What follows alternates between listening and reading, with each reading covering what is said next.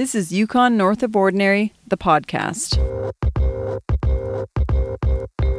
We share a more in-depth take on the most popular stories from our print magazine, showcasing the territory's extraordinary people, culture, and outdoors. I'm your host, Karen McCall.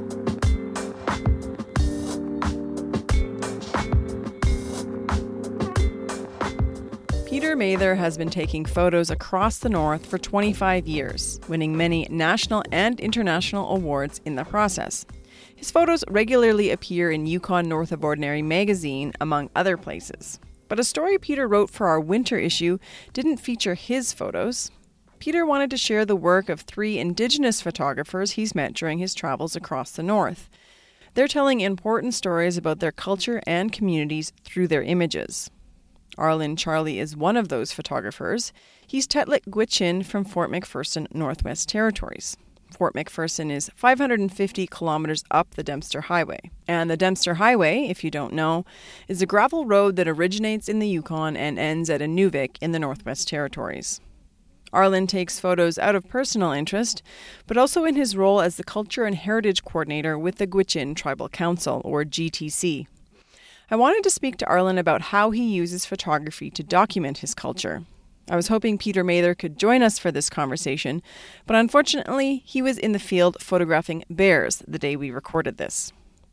At one point in my conversation with Arlen, I asked him to describe a couple of the photos that are printed in the magazine. One is of a shorebird, and the other is of a woman weaving a whip used for dog sledding.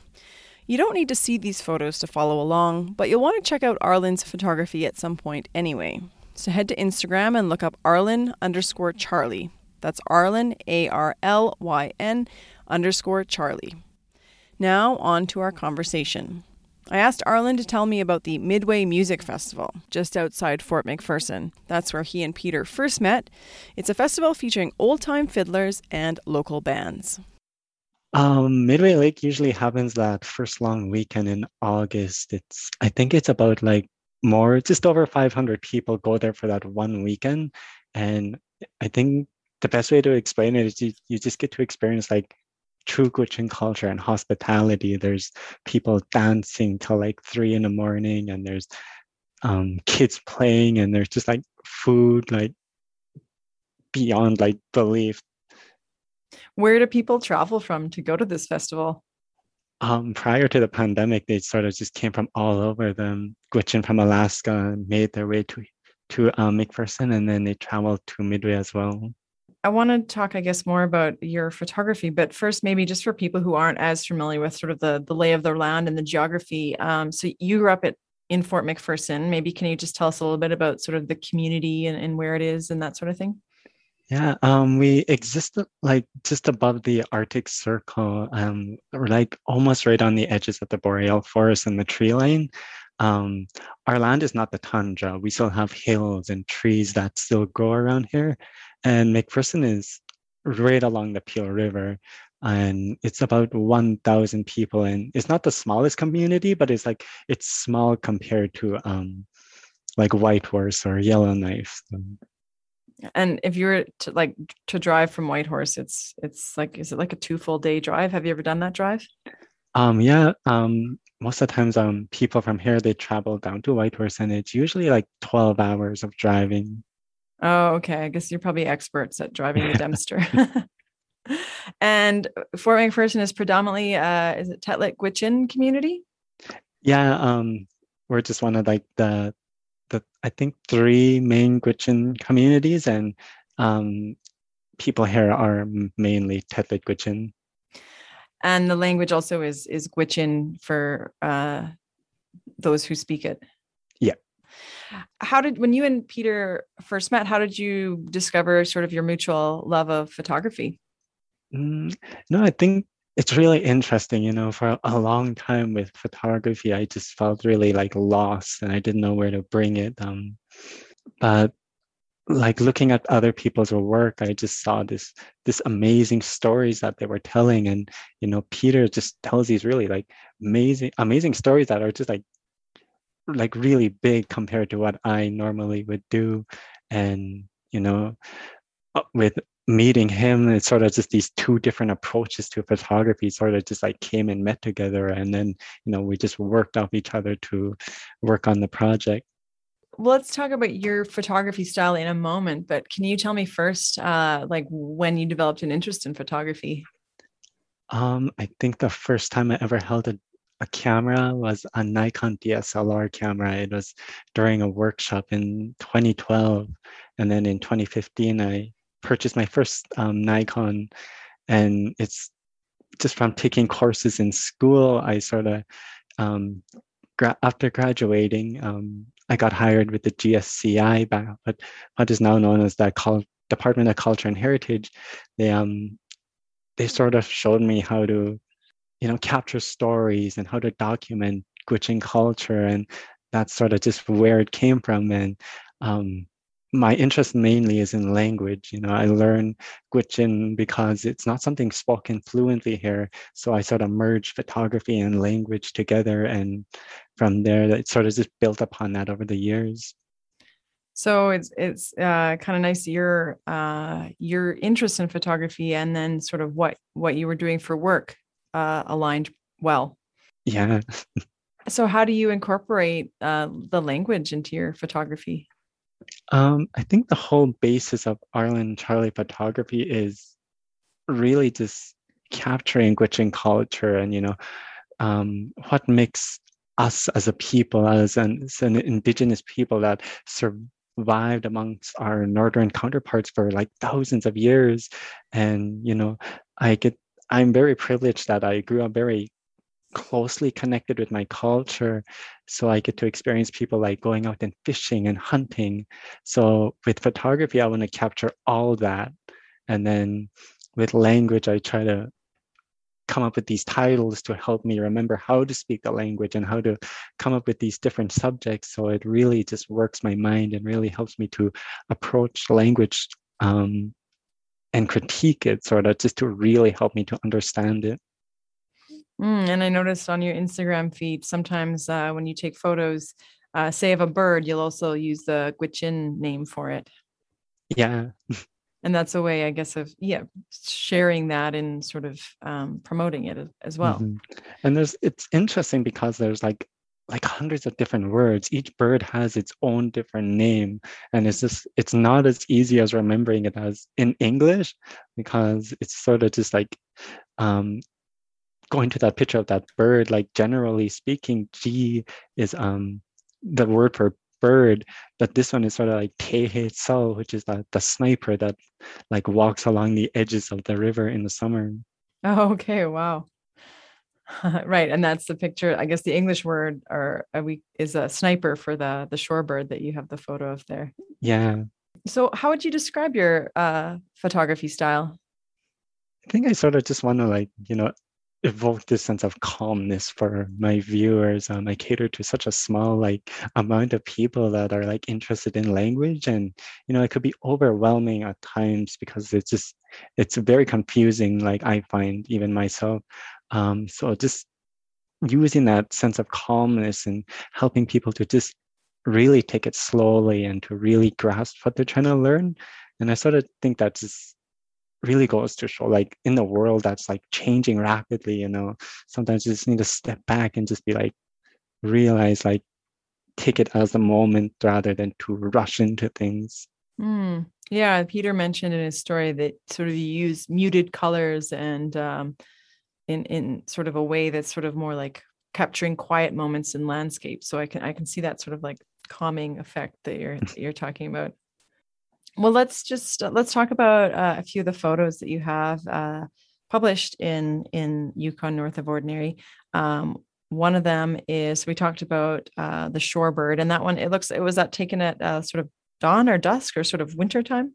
I think that was in the springtime. It must have been like 3 o'clock in the morning. What? Oh my gosh. Yeah, I was like really excited because I just purchased this 200 millimeter lens, and it just felt like very unrestricted. So I was just out there all night. Wow. Is that one of the better times to were you shooting for birds in particular? Is that why you were out so late? I think so. I can't even remember back then, but it's just like, in this in the springtime, animals just come out in the nighttime. That's when they're more prominent, and they sort of just make all these noises, so they're really hard to miss. Right. And being above the Arctic Circle in springtime already, there wouldn't be much darkness, I suppose.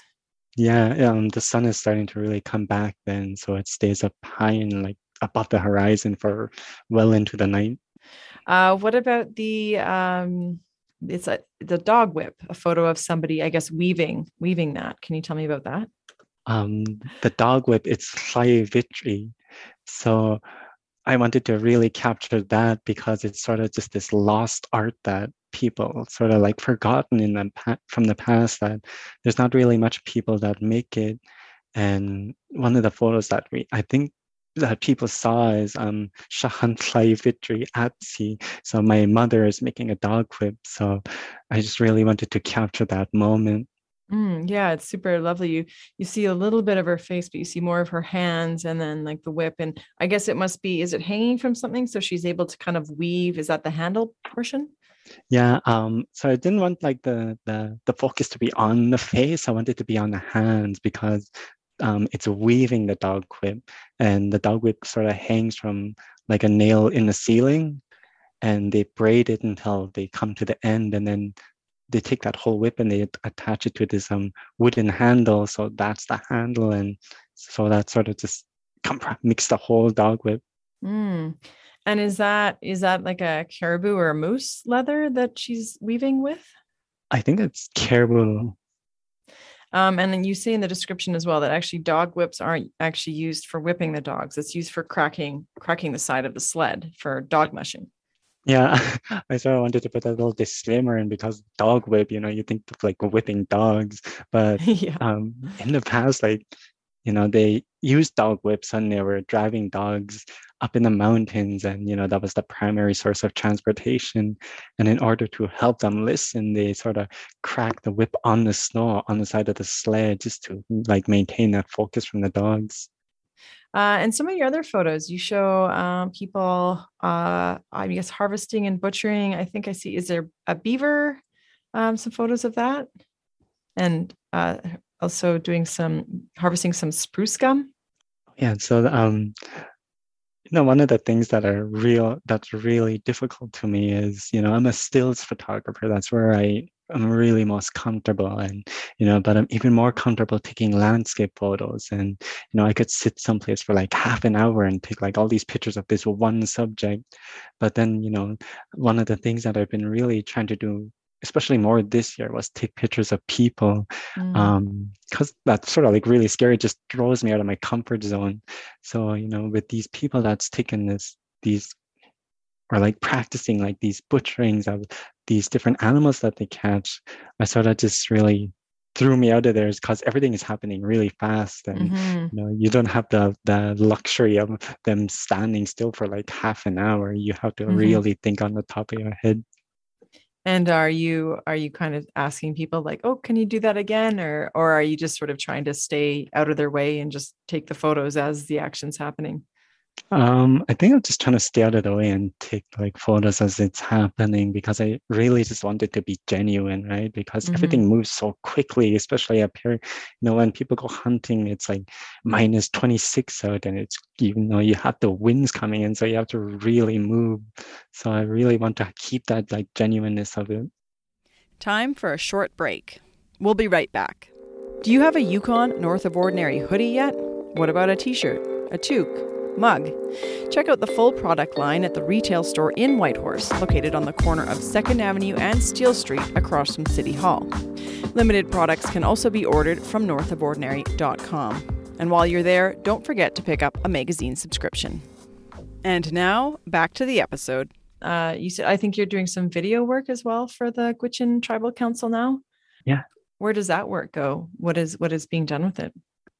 So yeah, it's like I was saying, I'm a stills photographer. That's where I feel most comfortable. And right out of high school, I got hired from the Gwich'in Social and Cultural Institute, what it was like formerly known as, but now it's the Department of Cultural Heritage. It's that department for the Gwich'in Tribal Council, and they sort of like brought me in and they said, "Look, like, we like your photography, but we want you to do video work. We want you to go out and conduct these interviews for us and help us to document Gwich'in culture." And it sort of just goes all these different places. Sometimes I help researchers gather information, and I send them the videos for, to help them present Gwich'in culture and their findings. And sometimes we conduct interviews that are created into educational videos. We had the Traditional Practices project a couple of years back, and that got put on social media for people to really understand, like, this time is to hunt caribou, but then you're supposed to leave it for this certain amount of months, and then then you're allowed to hunt it again. So it just, like, they're all going different places. Wow, that sounds like such interesting work, and also, like, it must be kind of an honor to be able to be doing that kind of work so closely tied to, your own culture. Yeah, and I think I'm really privileged to be able to do that. Like, I think it's sort of just like, I don't believe in luck, but in that sense, I just lucked out because it's just such a huge interest of mine, especially since, like, Gwich'in culture hasn't been documented, like, up until like the last 100 years, because we often followed oral traditions. My teacher still tells me stories about, like, pre-contact. So I really get excited when I get those opportunities. If there's, I guess, one thing you want people to know about Gwich'in culture, I mean, there's so much, but is there anything that you'd want to share? Well, like, I think there's two. I go to school down south, and sometimes I would have to go down south, and I spend like a certain amount of months down there. And what really just like took me by surprise is that there's people that don't recognize that there's entire cultures that exist up here, right? And that's sort of what I want my photography to do. That's the end goal, is for people to realize that there are people that survive like -40 weather, that used to live off the land entirely, like spend an entire year off the land. And that's just like one of the things that I really hope my photography does. And what one of the things that I really like is just those opportunities to travel out on the land and get to experience it, because chances are that we're never going to see that again. We're never going to be able to live entirely off the land, but to get those small glimpses and be able to capture it through photography, I think that just really makes it all the worth it. Mm-hmm. Yeah, your photography really kind of brings you onto the land, and yeah, it shows something that is very intimate. Like, it's not something that someone could just come from outside and just take a bunch of photos. Like, there's a very sort of, I guess, you can tell that it's close to your heart, I guess. Yeah, I think even me, like, sometimes I sort of feel that way, like I'm getting very too close to, like, people when taking pictures. Like, this summer I was taking pictures of people, and somebody just asked me, like, "Oh, why are you taking pictures of us?" And like, I literally didn't know what to say. I just walked away. It's like, wow. What's the second thing you wanted to share about Gwich'in culture? Yeah, like, with climate change, like there's a lot of things happening. Like, we're not privy to this massive pollution. I mean, there's still pollution here, but it's very, like, small in comparison, and the land is changing around us. So that's just like, that's interesting to me, because, like, for people that who believe they're spiritually connected to the land, what does that mean when the land is really changing around them? It might not be, like, specifically their fault, as we look at the global warming at this massive scale of the world, like, there's changes happening. So how do we look at that? And it's kind of scary to think about the future, because, like, I can't even, like, fathom what would happen then. Yeah, it is scary. And I guess through Yeah. your photography too, like, you might be a bit more attuned to seeing some of the changes happening on the land. Yeah, I think that's one of the things too, is just to really help to document and preserve cultural identity, just to ensure that we have it for future reference. Have you noticed, I guess, in like the news media or beyond, sort of an increased interest in the North and the culture of the North? Yeah, I think, like, in the last 5 years, really see like a lot of people taking it upon themselves to, to learn who they are and from where they come from. And, these are people that are, really trying to learn like traditional language and continuing cultural practices. And it's just like really exciting to see. And then there's like people that who are looking to the fine arts as a career. Even in my time, there was people that found it really hard to grasp the idea that, the area of fine arts is something that one couldn't really make a living off of, and they didn't really take it seriously.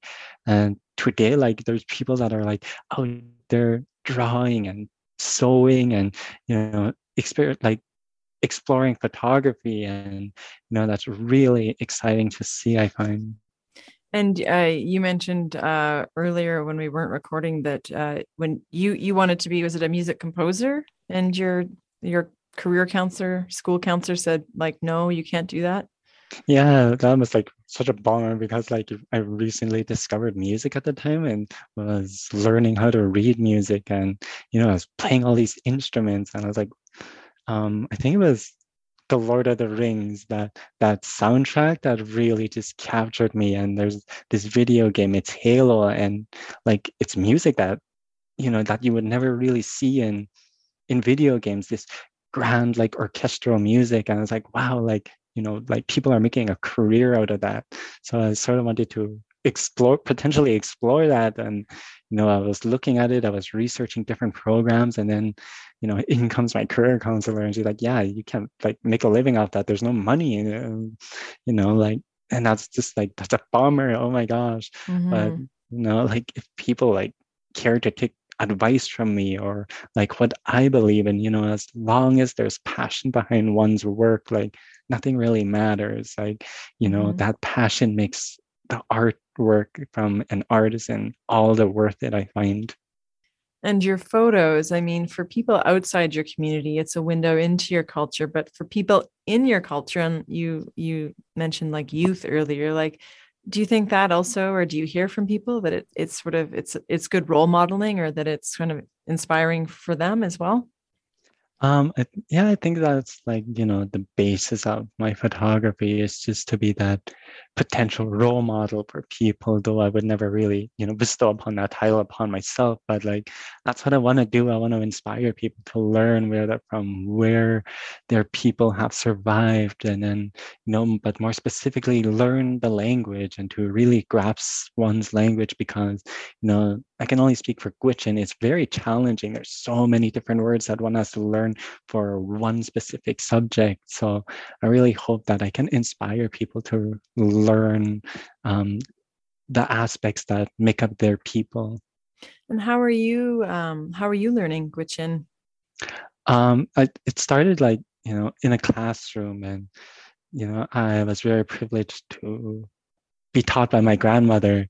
And after that, I had to return to school for a year, but coming back, I sort of just really try to speak it more with her, just simple words here and there. And then she's the one that really helps me with these titles. I take a picture and I look at it and I study it, and then I come up with an English word that I want to tell, or an English sentence that I want to present as the title. But then I go into the resources and then I come up with the Gwich'in title, and then I pass it off to her to really make sure it's correct. So in a sense that I'm still I'm learning the grammar of how to construct these sentences. Is there a big movement in the community for the young people to learn more Gwich'in? I hope so. Like, I really do hope so, because Gwich'in is one of those endangered languages. But I do see people trying to speak it more people utilizing the programs out there. I hear you and Peter are working on some more photography projects. Are you able to tell me anything about those?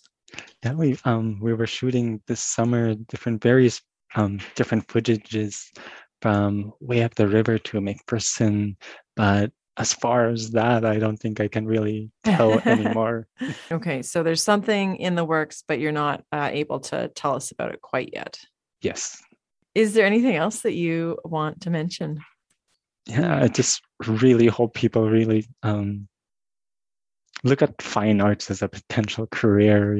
I really just get excited for people who explore the arts. And, that's one of the reasons that I wanted to be on the podcast, is to talk about art, because, I thoroughly believe that, like where science fails to explain, art takes over in the grand composition of life and how we perceive it. So, art is meaningful, and the passion behind one's art is really just makes everything worth it, I think.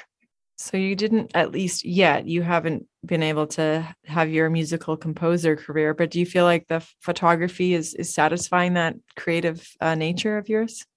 Yeah, I think so. As a multidisciplinary artist, I try not to like subjugate myself to just one area. Mm-hmm. Like I still explore music. It might not be like a career in the future, but it's still there. And, I'm really excited to like see where I'll go next. Like I've been thinking about watercolor. Like I've been studying creative writing for the last year. So I really want to try something new as we go into the new year. Okay, so if people want to know more, we know Peter Mather has a website. I think it's petermather.com. So we'll probably see an update there. But what about for yourself? Where can people follow along with your photography? Yeah, as of right now, my photography website is still under construction. So I mainly just post my pictures on Instagram, and I think the username is Arlen_Charlie. One of the things Peter wrote in his story was about how you have this way about you that makes other people feel comfortable in your presence. And I asked him to describe that a little bit, but I think I get it. Just that you're very like, I've only heard your voice, but it's very calming. And I think people listening to this too will feel at ease. So anyways, thank you so much for this chat. It's been super lovely talking to you. Yeah, thank you. It's been like really excited. I was really excited to come on here. That's it for this episode of Yukon North of Ordinary, the podcast. Subscribe anywhere you get your podcasts. You can also subscribe to our print magazine by going to northofordinary.com. While you're there, check out Yukon North of Ordinary merchandise. For a full product line, visit the Bricks and Mortar store in Whitehorse, located on the corner of 2nd Avenue and Steele Street across from City Hall. There's a great selection of hats, stickers, clothing. I love my hoodie. Do you have something you'd like to say about this episode? We'd love to hear from you. Find us on Facebook, North of Ordinary Media. You can also email me, editor@northofordinary.com. And just a reminder, I'm Karen McCall. Thanks to the whole team at North of Ordinary Media. Special thanks to art director Manu Kegenhoff. Our music is by Headcandy and tribeofnoise.com. Thanks for listening. We'll have another episode coming out next week. I hope you listen in.